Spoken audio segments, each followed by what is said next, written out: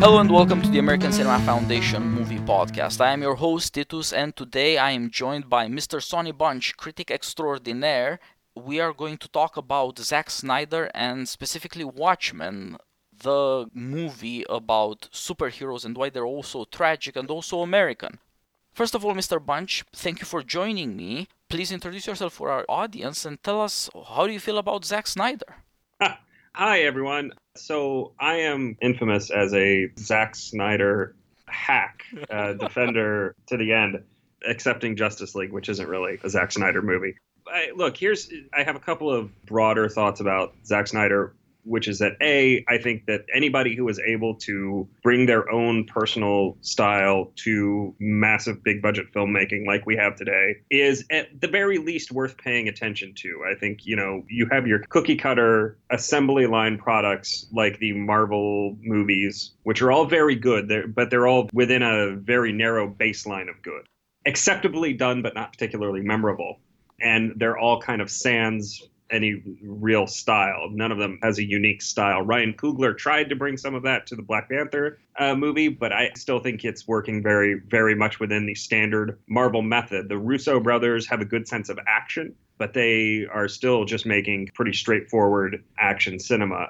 And again, it's all very well done, but it's not particularly eye-catching or memorable. What Snyder has managed to do is bring a personal aesthetic, and say what you will about the speed ramping, the slowing down and speeding up, but within the milieu that he is working, within the world of comic book adaptations, which is frankly what most of his career has been, it actually makes a lot of aesthetic sense. What he is doing is mimicking the look of a comic book frame. And he's doing it in a way that makes sense for cinema. If you go back and look at the Ang Lee Hulk movie, there are these weird shots where the screen itself breaks up into basically a comic book page with panels everywhere. And your eyes kind of drawn over here, then over there, then over there to make sense of what's going on. Well, that's not doing that sort of thing in film doesn't make as much sense as basically freezing the frame, letting you see the action, then speeding you up and taking you into the next frame. That is an actual cinematic representation of what a comic book page looks like. And this is why I always thought it was kind of funny when he was given Man of Steel. And I think Christopher Nolan, or maybe it was somebody else, said something like, "Don't worry, guys, no slow-mo in this one." And I was like, well, that kind of defeats the purpose. If you're going to hire a guy like this, you might as well let him do his thing. And I think we got back to some of that with Batman vs. Superman. But anyway, what I find interesting thematically about Snyder's work, especially the DC movies, but this goes also back to 300, is this idea of what it would be like if a god showed up on Earth. I mean, the central idea of Man of Steel, all the way through Batman vs. Superman and Wonder Woman, and Suicide Squad even, which is not a good movie, but it's still there, is how would the world change if an actual superhuman, godlike being showed up on planet Earth and, started destroying stuff. I mean, I've never been very fond of the criticism that Man of Steel, is bad because Superman let too many civilians die. I mean, he was trying to stop the literal destruction of the world. Time was a factor. So the idea that he's to be blamed for all these deaths that were caused by Zod is dumb. But this idea that how would society change? How would our various structures react to it? Like I said, Suicide Squad is not a very good movie, but it's a fascinating film to think about from the perspective of how would the American government respond to the appearance of Superman? And you see a little bit of that in Man of Steel, where the army's kind of like, well, we can't stop Zod, so I guess we got to let Superman do it. But I think there's a certain strain of thought that would be much more like the Amanda Waller strain. We need to figure out how to stop these people at any cost. We need to figure out how to make this go away. And of course, Batman vs. Superman, it's a mess of a movie. The director's cut is better. The theatrical cut's a bit of a mess.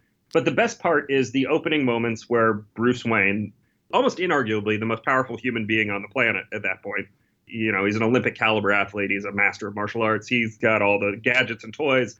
And he's also a billionaire. He can buy banks and save people's foreclosed houses. He can do anything he wants. And he realizes that he is actually just an insignificant ant watching the gods battle amongst us up in the sky. The idea there that he would respond to this by trying to figure out how to stop this from happening is an interesting one, and one that makes sense, and one that's worth thinking about. Yeah, I agree. I think that there's a bunch of stuff that comes together in Zack Snyder that makes him the right kind of artist for blockbusters, for big budget movie making that's supposed to impress people and be memorable, not just an entertainment. One of it is how physical everything looks, and I think that's a very important thing to him, that these people's bodies are incredibly impressive, incredibly strained, and there's a lot of dangerous stuff going on. Partly, I guess it's a matter of attracting people's attention. Partly, I think it's a matter of showing that the beautiful naturally slides into the noble. Do you like Superman because of the pecs, or because he's good, or both, or the power, or is the power both of them? How does that tie up with his splendid suit? They're all somehow tied up together, and otherwise heroes wouldn't really be heroic. Yeah. And this inclines him to look on the tragic side of life, and graphic novels and comic books had an unusual penchant for that as well, because it was just much easier in those terms, both of genre and of drawing, to suggest that some things are more than merely ordinary.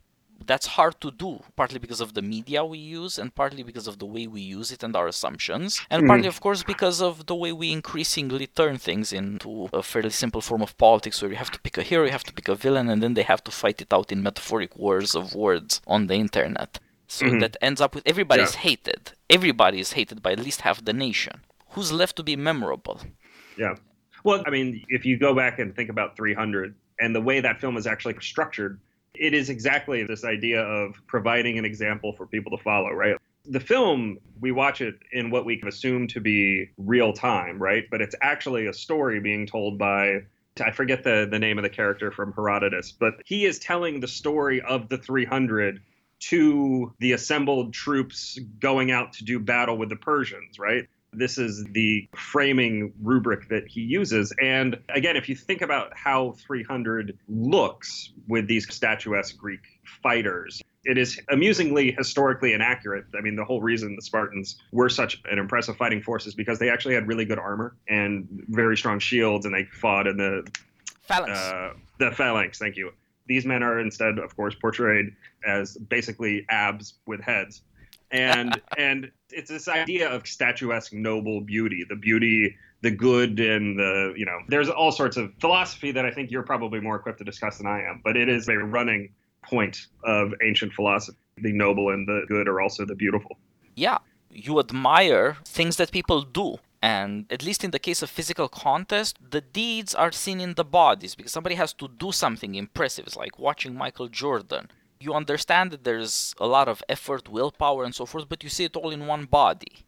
And this is two problems of all our storytelling put together into one. On the one hand, you have to make memorable things that also catch attention. It's gotta be interesting now, but it's also gotta be interesting in a broader sense, or else it'll be forgotten instantly. And aside from this, there's also this other matter. How do you make soul transparent or visible? You don't know what people's intentions are, especially in our world. People appear in very disparate ways in very different places, and they're always moving in and out of frame. How do you ever focus on somebody? How do you ever feel, I know such and such a person is such and such a person? How do you get that moment of recognition? And even more, the sense that somebody's character, or what kind of person they are, or ultimately what their soul is, that it can help you predict what they'll do. You get to understand what goes on that way. Our storytelling, I think, for this reason, ultimately has turned around everywhere towards heroes. From computer games to movies for girls, everything is superheroes. I think ultimately because people identify the memorable with the heroic. And at the basis of that is this notion that you can see somebody's character in his actions. It's the 300, they're Spartans. They're ultimately the people who believe that actions speak louder than words. As you pointed out, they too need words. Somebody has to tell their story. But that's the advantage that you get with memorable stuff. You get the sense that you can make things obvious to people that are invisible in real life. And admittedly, 300 has this amazing transformation. All these Spartans instantly turn into Athenians because Americans are like Athenians. They're all the individualism that you mentioned and this individual striving. There's something about togetherness, but there's not that much. They're individualists because Americans are that way. Yeah. My favorite scene in 300 is when he kicks the Persian ambassador and kills him, and yells that this is Sparta. No, that's Athens. In the book of Herodotus, both the Athenians and the Spartans kill the Persian ambassadors, but the Athenians high-five each other over it, whereas the Spartans think they've done something horribly impious, and two of them volunteer to go all the way to Babylon to sacrifice their lives, to make amends, because they were pious people. That's how they thought about things. But in the movie, you get this other version. What the Americans do need heroism, but they need it in an American, Athenian mode. The sculpture lists this idea that everybody's bound by the laws together, and that's the old story of the Spartans, that they obeyed the laws and they died. That's the memorial of the 300 soldiers. So he's quite savvy about updating this for an American age. Well, and it's also worth looking at the things that he added to Frank Miller's story. I mean, basically all of the stuff with the Queen is an addition that Zack Snyder put in. Either, if you were being cynical about this, you could say it was a play to increase the gender representation or some such, which is important in our culture and society. People care about that sort of thing. But also he added I'm pretty sure all of the stuff from the Gerousia, the Spartan government. I mean, it's nonsensical and it's, again, very ahistorical, but it is an addition that is designed to give it that, again, kind of Athenian feel. It is much more the Athenian notion of government and decision-making by a body politic than anything the Spartans had. Yes, that's very true. And again, these things are supposed to speak to Americans, and so far as I can tell, they did. Nobody was under any doubt about what they were seeing and why they were paying attention to that. So it's quite a success.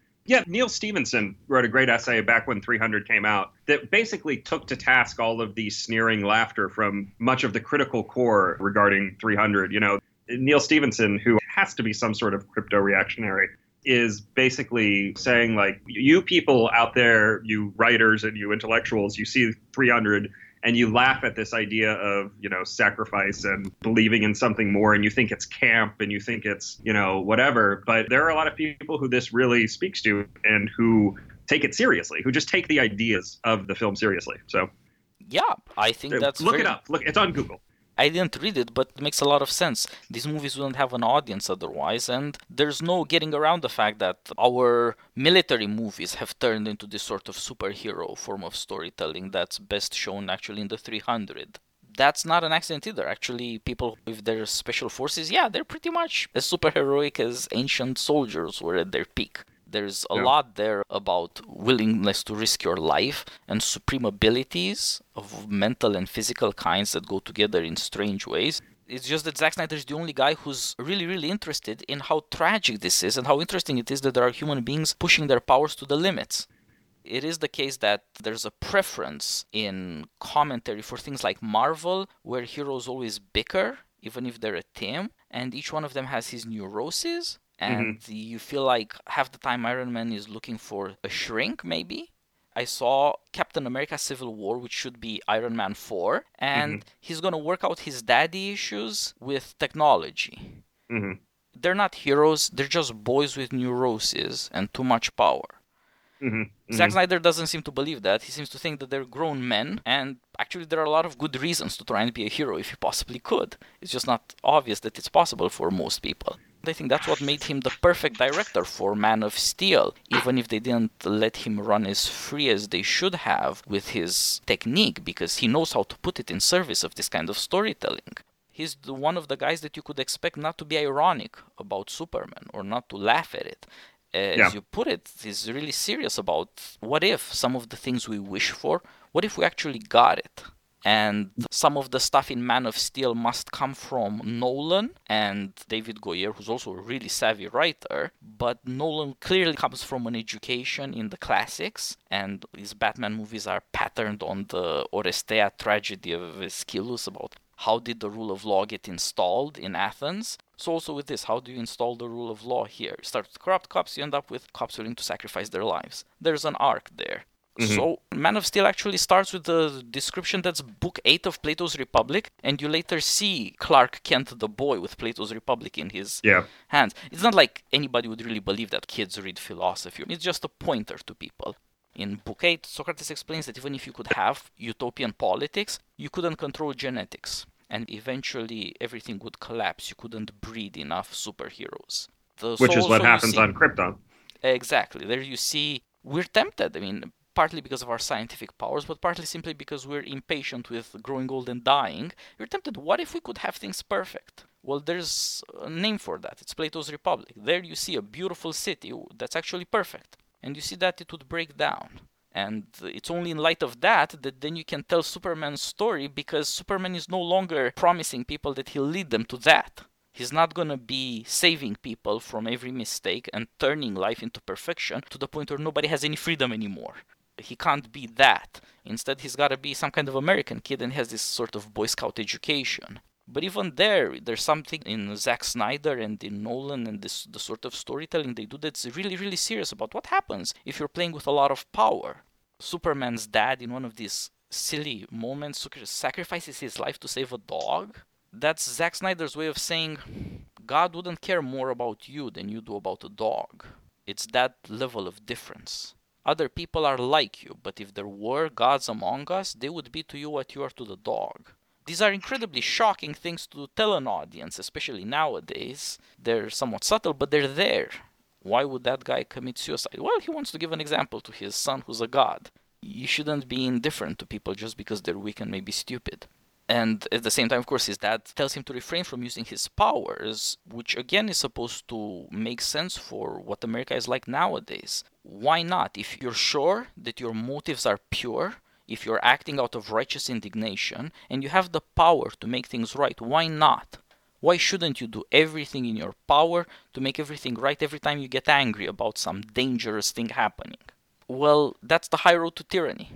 Nobody's going to end up having any freedom, and nobody will ever be able to disagree with you. You have all the power. And of course, this is a problem not just for delusions of power on social media, but throughout American politics and society. It's really, really hard to say freedom has its rights even against moral indignation. Mm-hmm. So it's an incredible achievement, even beyond thinking about what does it mean to have these super powerful beings who have to live with our problems but not with our limits. You begin to discover that there would be limits, and I think that if Dawn of Justice, Batman vs. Superman, hadn't been screwed over by the studio, as best I can tell, there was a lot there about, okay, how would politicians react to this? What would Congress do? What would corporations do, the other powers in our world, if they had to deal with creatures that seem to have no limits? It would create a real shock in society, because hierarchies would be upended. How would powerful people live if they're humiliated by this kind of comparison? Joe in the street might be satisfied because he's saved, but will every ambitious person or wannabe celebrity simply be satisfied to live in the shadow of Superman? So now you got a story, now you got a conflict that brings out stuff that's going on in us, but we don't have enough power to let those conflicts play out. But in the element of story, you could do that. There's, I think, a lot to recommend this kind of storytelling, and there is a broad criticism that doesn't see this, that prefers Marvel to DC. I think there are good reasons to do that. You might like a more comic touch. This criticism would broadly be said, why does everything have to be dark? Why does it have to be so gritty? Oh, people don't want yet another dark thing from Zack Snyder. Actually, all his movies were vastly successful. People did love this stuff. There was no reason to turn Justice League into literally a Joss Whedon movie. And to a large extent, they did that to Aquaman as well. Yeah. You could say that America is big enough that you could have both Marvel and DC. But people, including lots of critics, apparently can't think that that's possible. We cannot have both. Yeah. I mean, it is... I at the risk of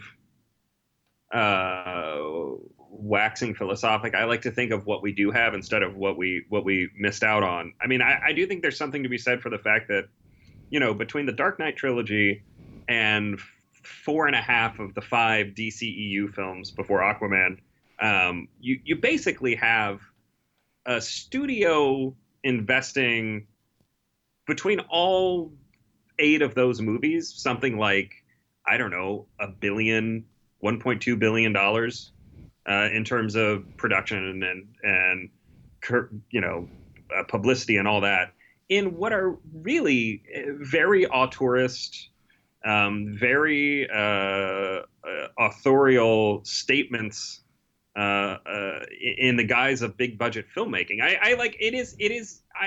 I'm glad that we got what we got. It's too bad we didn't. We will probably never see what Snyder really wanted to do with Justice League, because you can even sense it here and there in the bastardized version that we have.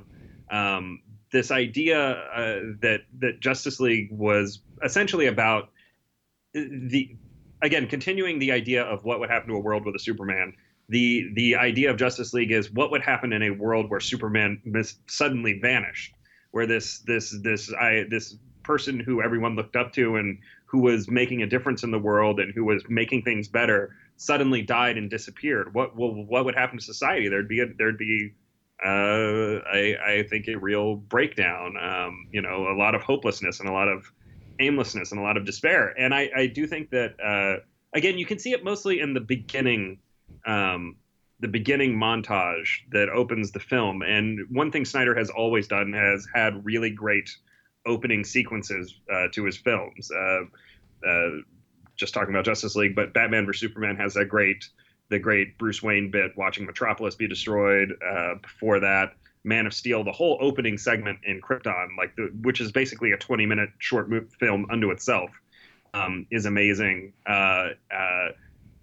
All the way back to Dawn of the Dead, which has like the kind of you slowly see something is weird and happening, and then Sarah Polly walks out of her house and she does kind of this 270-degree spinning angle shot where she sees her like peaceful street on fire with corpses running around and people driving over other people, and her neighbor has like pulled the gun on her and she's like, what is going on?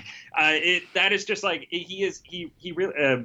And of course, Sucker Punch, but we won't discuss that now. But but also, and what I think was the subject we wanted to talk about today, Watchmen, the opening.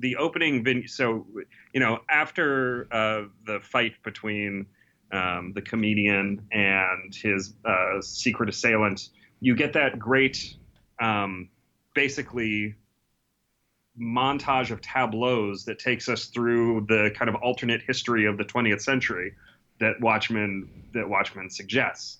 And it's really, I mean, it's just a incredible and very effective and what's the word I'm looking for here? Compressed piece of storytelling.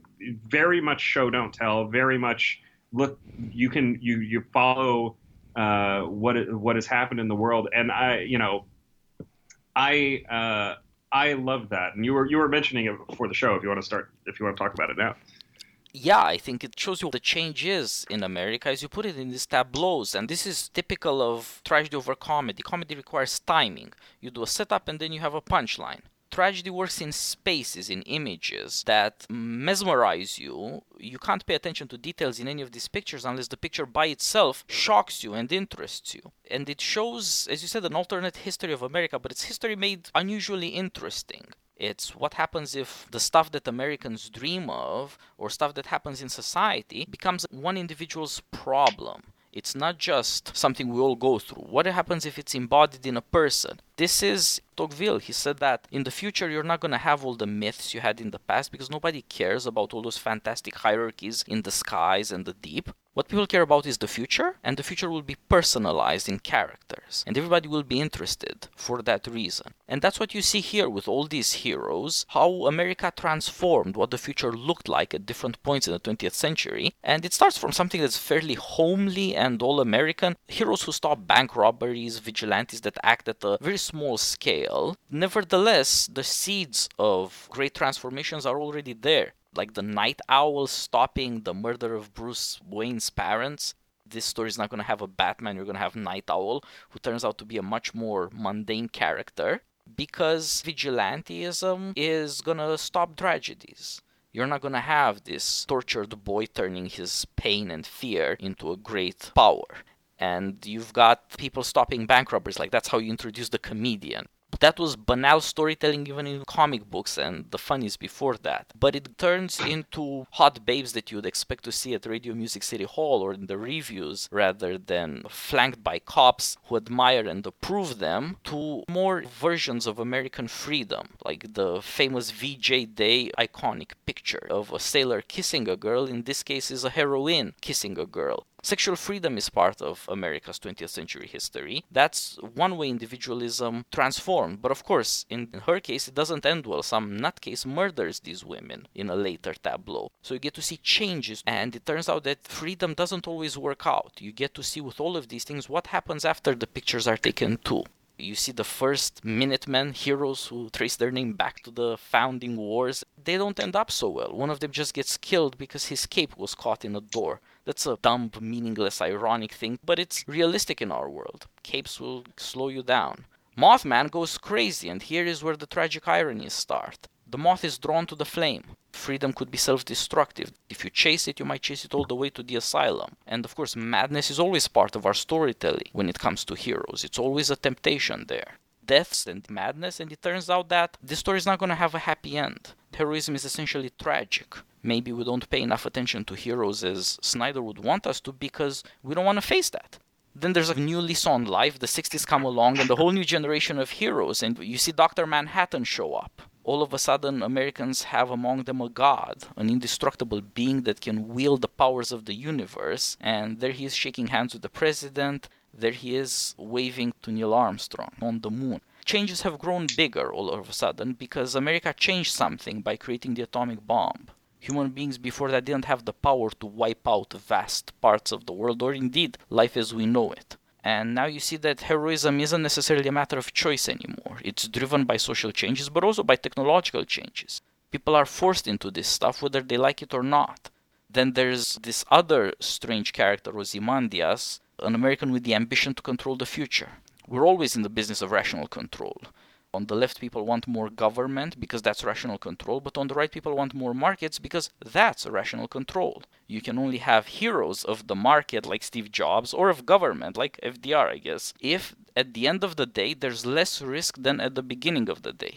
In the long run, everybody's more prosperous, more comfortable, safer. Heroes are always in the service of rational control. That's who Ozymandias is in the version of globalized capitalism. He has control over the media, he has control over billions of dollars of technology corporations, etc. because he's super smart but also incredibly beautiful. He's friends with David Bowie.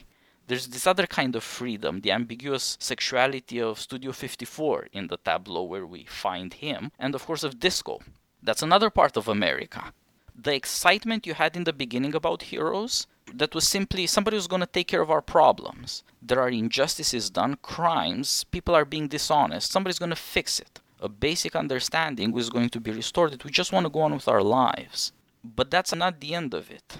Then two things happen. Everybody becomes individualistic, and even these heroes become ever more weird. But also, the country is going to war in Vietnam, and it's not like World War II anymore. We've gone from the good war to the bad war. It's no longer saving the world from Nazis. It's in the somewhat feverish left-wing imagination of Alan Moore, the guy who made the comic, wiping out Vietnam. And of course, there's a lot of truth to that. The power put into play in Vietnam is just inexplicable in relation to any political objective that Americans might approve of. So the country becomes corrupted. Instead of patriotism, which is what should follow from this idea that heroes just protect our honesty by helping fight injustice, we get cynicism and madness in increasing ways. And of course, this is also the time when society goes crazy and Rorschach appears. He's a creature of the era when America became liberated. Rorschach sees that we have worse problems than bank robbers. It's people who molest children. And that just makes him go crazy. So there's another impulse there to do justice. And it just gets more and more violent. And this leads to a future catastrophe of America. The country is divided against itself, and it doesn't look like the war against the Russians can end except in nuclear war. And that's the weird thing that heroism is supposed to reveal. People are kind of mad. You can't trust institutions enough that they will lead to a good outcome. Of course, it didn't turn out that way. It's weird to make this movie now, right? This was 2009, 10 years ago. We all know how the Cold War ended. It was actually fine. We didn't go crazy and kill each other or blow up the planet. But the truth is that the potential is there. That something in humanity has changed so that it's not just a fantasy story. These guys are onto something real because the powers that we're playing with now really are of a magnitude that has never been seen or imagined before. So you can create these new kinds of heroes and new kinds of gods because there are problems on a much larger scale. And all of that is just shown in 5 minutes and change in a montage that's supposed to announce to you what the hell is going to go on in this story. Yeah. it's breathtaking. There's nothing comparable to it in cinema in our times. It's something else, and I have always thought that Snyder has gotten short shrift as a visual storyteller, just as somebody who can convey through imagery very basic but also important plot beats. Watchmen is a fascinating film for me because I have always gotten the sense that that Snyder looks at the heroes in this film. So, the idea of Watchmen, right, is that Alan Moore poses it as this deconstruction of the idea of superheroes, that you've got archetypes and they're all basically sick and wrong and bad. And Snyder, I don't know if he did this intentionally or not, but when you watch Watchmen, it is almost impossible to come away from it without thinking that he views all of these people as basically right, except for maybe the comedian. But basically, I think he is deeply sympathetic to Rorschach, whereas Moore is dismissive and thinks he's a crank. I think Snyder is deeply sympathetic to Ozymandias and the idea of trying to save the world, even through this immoral, horrible means. Part of the problem is that the medium of film. So Alan Moore was working with decades of superhero comics to break down and deconstruct, but really, Zack Snyder makes this movie about superheroes, and he has pitched it as this deconstruction or satire of superheroes, but he has made it before we really entered the golden age of superhero filmmaking, right? So He is he's deconstructing a thing that hasn't yet been constructed, and because of this, he's just portraying archetypes. And because he's just portraying archetypes, it works much better as a pure superhero. It is the purest superhero movie that has been made, I think, in a very weird and strange way. It is not a deconstruction; it's actually a construction. That's very true. Like I said, part of the problem with this is that the medium of filmmaking makes everyone who is supposed to look ridiculous in this movie actually look more heroic. So, Rorschach is a dirty, disgusting, filthy, smelly person, right? In the comics, and you get a sense of that. You can almost see the stink lines coming off him when the cops swarm him in that apartment building. But when you watch the film, you know what you see? You see a guy doing extraordinary things in super slow motion, in a variety of hero poses, and it looks awesome. And because it looks awesome, your brain is like, wow, these guys are awesome. These guys are actually awe-inspiring figures. So it may just be a problem of transferring the story from one medium to another. But the way that Zack Snyder tells this story it makes it hard for me to think that this is really a satire or deconstruction. It really just feels like a straightforward superhero movie. And like I said, one of the better ones, one of the more interesting ones that we've had. Yeah, you're right. This came out just a year before the first Iron Man, which really created the language of superheroes we have. I think it came out the year after. So it came out in 2009. Exactly. And you had The Dark Knight and Iron Man both came out in 2008. So it's kind of, it's in a weird place, but it's basically right before the MCU kicks off in earnest and well before, Snyder's DC EU gets going. So it's in an interesting place in the comic book movie timeline. Yeah, that's true. And most of the language of superhero movies relies heavily on visual gags with punchlines and on snappy dialogue and a lot of ridiculous stuff that you can do because it's superheroes, it's comics, and because we have the technology now that it looks plausible. And the superheroes are there to make it survivable. Not so with Watchmen. Here, indeed, everything seems to be played in earnest, straight up. As you said, these people are awe-inspiring. Something in movie making lends itself to tragedy and to heroism and to the sense that destiny is enacted on screen. It's not just some mistake that somebody slipped up on a banana peel or something to that effect. And so it becomes very, very easy to attach grand principles to persons. Watchmen has this vast array of characters that could all become the universe of superhero storytelling. As you said, it's rather than a deconstruction, it is the construction. It's the source for all of these things that could be done. Another very strange thing, there's no attempt to build towards a universe, to put many stories and franchises and businesses and schedules together. It's the opposite. Everything comes in at once. Yeah, it's a standalone. I mean, you don't see a lot of standalone cinematic works anymore. I mean, even certainly not in the superhero genre. Everything is connected and everything is building to something else.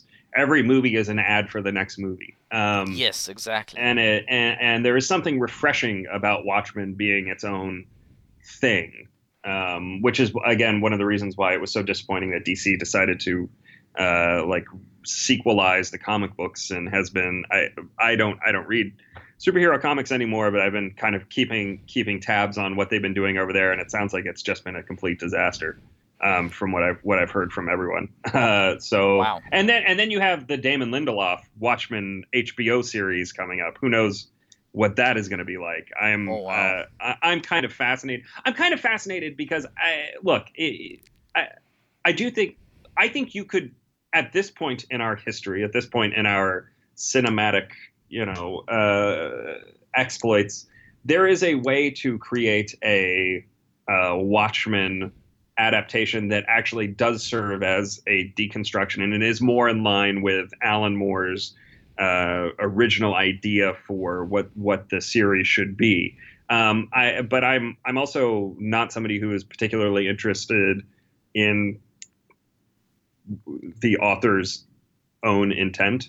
So I don't really care if somebody messes with Alan Moore's work because, it's once you translation and transliteration are two different things. And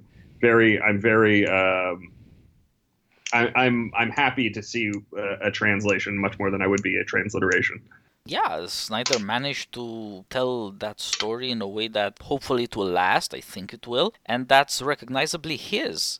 It adds up. He's not putting a veneer on somebody else's work. And that's a rare thing to do, to make it your own and do real storytelling out of it. Not to cut corners, not to skip over stuff or to get to the set pieces. Everything is so well put together in there. And, of course, it's a very long movie. Just hard to keep people's attention actually over such a long time, but I think superhero movies have trained audiences to sit in the theater for 3 hours. Yeah. Since The Dark Knight at least, and then up to Avengers Infinity War, yeah, they've been getting longer and longer, so I guess people would be even more inclined to watch all of Watchmen now than they might have been 10 years back. Yeah, there's one of the nice things about home viewing is that you don't have to watch it all in one go, or at the very least you can take a short break to go to the bathroom or whatever. Amazon Prime actually for a while before the end of the year had all 3 versions of Watchmen available. I actually wrote a piece about this for Decider, but they had the theatrical cut, the director's cut, and there's a third even longer cut that works in the comic book, the pirate comic book that's like the comic within the comic, there's an animated version of that's spliced in with the film, and it's if you watch the version with the animated film intercut into it, you do get a little bit. I think it tips the film more toward being a critique of the characters within the film. It becomes a little bit less ambiguous that these are supposed to be considered kind of monstrous actions that are taking place. So it's one of the reasons I don't actually particularly like that cut. It tips its hand too hard. But it's interesting, like how many different versions of this movie that it was considered more or less a disappointment upon release. I mean, it definitely was not a big money maker, and I think some fans of the book were disappointed by some of the changes and the change to the ending. But it holds up very well. which is surprising for a movie as effects heavy as it is. It is very it's dependent on CGI in a way that often ages poorly. But I think this, because the way the CGI is used, especially with Dr. Manhattan, it creates kind of an otherworldly effect that puts it outside of time. Yeah, I think you're right about this. Somehow they hit upon that thing. Of course, you're going to find it uncanny when you see the guy. If you get a good cinematic correlative of that, it could last. It's not going to be replaced by superior software. Maybe taste will change significantly, and in a generation, none of the superhero movies will look plausible, but I don't think so. Zack Snyder has another strange quality. As you said, he really is an artist, an author. You can see him everywhere in his movies. Not that he gets in the way of the storytelling, but just the way he tells the story, it's his way. And it's also uniquely close to computer games that are also getting far more storyfied and far more sophisticated and invested in this idea of, are heroes tragic or mad? And is there a difference? There may be a future in this, and I'm not as curious about seeing a series on Watchmen, but if somebody were to make this into some kind of computer game, that may be interesting. Yeah, that would be kind of amusing. Do you imagine if you were Dr. Manhattan as a character, you could just you could end the whole thing in about 2 minutes. Yeah. It would probably be overpowered, but Yeah, that's the very definition. I wonder what you do with that. The story has a plot, so you can handle that. I don't know how you would translate that. Again, I mean, there's nothing TV can do for this, but a game would have to find a mechanical version to tell you what does it mean that you really believe in causality to the point that you have no personal freedom of action. Yeah. If you think this is how things turn out, why bother? You're caught in a chain of consequences that you didn't start and that you cannot end. I'm not sure how you translate that, but it's an interesting thing that games are concerned with. Yeah, no, it would be hard to do. I mean, you would have to play as the only character it would make sense to play as is probably Rorschach, since he's the one who is actually, the story kind of revolves around him solving the mystery, and at the end he's the only one who was able. I often argue this, and people, think I'm just trolling, but Rorschach really is the only moral character in Watchmen. He's the only one who looks at what Adrian Veidt has done and finds it correctly to be monstrous. Yeah, he's a fanatic of justice. That's one thing we really look for in our heroes, because we know in reality you're going to have to deal with what happens and live with what you can get and not be fanatic about justice. This is a guy who would sacrifice for a political cause. I don't mean a political cause in the everyday Twitter sense. I mean really believing that the basis of politics is justice. Right. And I think that's what also makes him quite compelling as a character. Otherwise, investment in morose reactionaries is not grand to judge by our entertainment, but this guy gets it across very well, partly because Jackie Earle Haley pulls a great performance, but partly it's just the character. And I think that's what you get out of earnestness. If you want to compare it with something done badly, that's Black Panther. Black Panther bet on the fact that what American audiences really want is the most simplistic, moralistic story ever told, where the hero is morally pure and indestructible at the same time. So there's no price to pay for being moral. By the way, they're right. I mean, he has no personal flaws of any kind whatsoever. It's amazing. Perfect. Well, I'll disagree here slightly insofar as I think that Black Panther was interesting because it is the only Marvel movie that had a good villain. Somebody who you could actually, who made a case for what he wanted to do, and what he wanted to do was something beyond, oh, I want to take over the world, or oh, I want to destroy the planet, or oh, I want to make some money. It was like he had an actual ideological grievance that he tried to settle via fisticuffs. Yep, I agree. I think Black Panther is not. Black Panther is not even the best Marvel movie released this year. That was probably Spider-Man Into the Spider-Verse, but of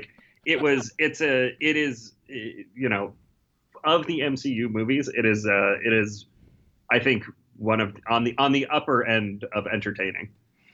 Yeah, I agree about that, and I agree about the villain, and Michael B. Jordan, who played him, who's been acting in Ryan Coogler's movies since he was doing indie stuff, is quite a talent. I'm glad to see him do that role. It's the protagonist that I was training my fire on. Oh yeah. And I think that there's something to that even Marvel feels they need to go that way. You also look at Avengers Infinity War, which should have been called Thanos the Tragedy. Yes. And which retells, that's the setting of the Agamemnon tragedy, that you have to sacrifice your daughter to achieve the thing that has to be done. That's exactly what Agamemnon does in the Greek myth. And I'm glad to see this done. It's by no means a criticism on my part. Whenever somebody turns a tragedy into a superhero movie, he's got my money. I'm super interested in this. And the part that is about Thanos is actually strangely persuasive. The best part, Infinity War. I argued this in my review, but I think Marvel really copped out by trying to make this an Avengers movie instead of just a Thanos movie. It should have just been called Thanos. Yep. Just like like Thor or Captain America, or Iron Man, just Thanos, because everything about him is interesting. All of the emotional beats surrounding him are interesting, and frankly, they're the only real emotional beats in the film, except for Spider-Man thinking that Tony Stark is his dad. Yep. But the all of the stuff with Thanos is good. All the stuff with Gamora is great. It's really a much better Guardians of the Galaxy film than an Avengers film. It should have been Guardians of the Galaxy 3. Everything about the framing of that movie is wrong in ways that anger me, because the rest of the movie is, as a piece of filmmaking, it is a weird summation / meta movie. It is a weird attempt to sum up 20 years of filmmaking in 2.5 hour movie. And because of that, it doesn't actually work as a standalone film, but it could have very easily. You could have very easily made it it's the Thanos movie. This is Thanos. And it would have been so much better. But I completely agree.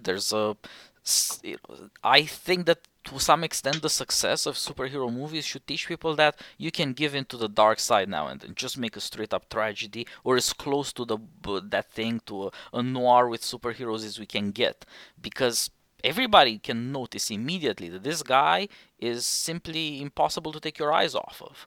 And you know that nothing good can come of this, but nobody's gonna leave their seat.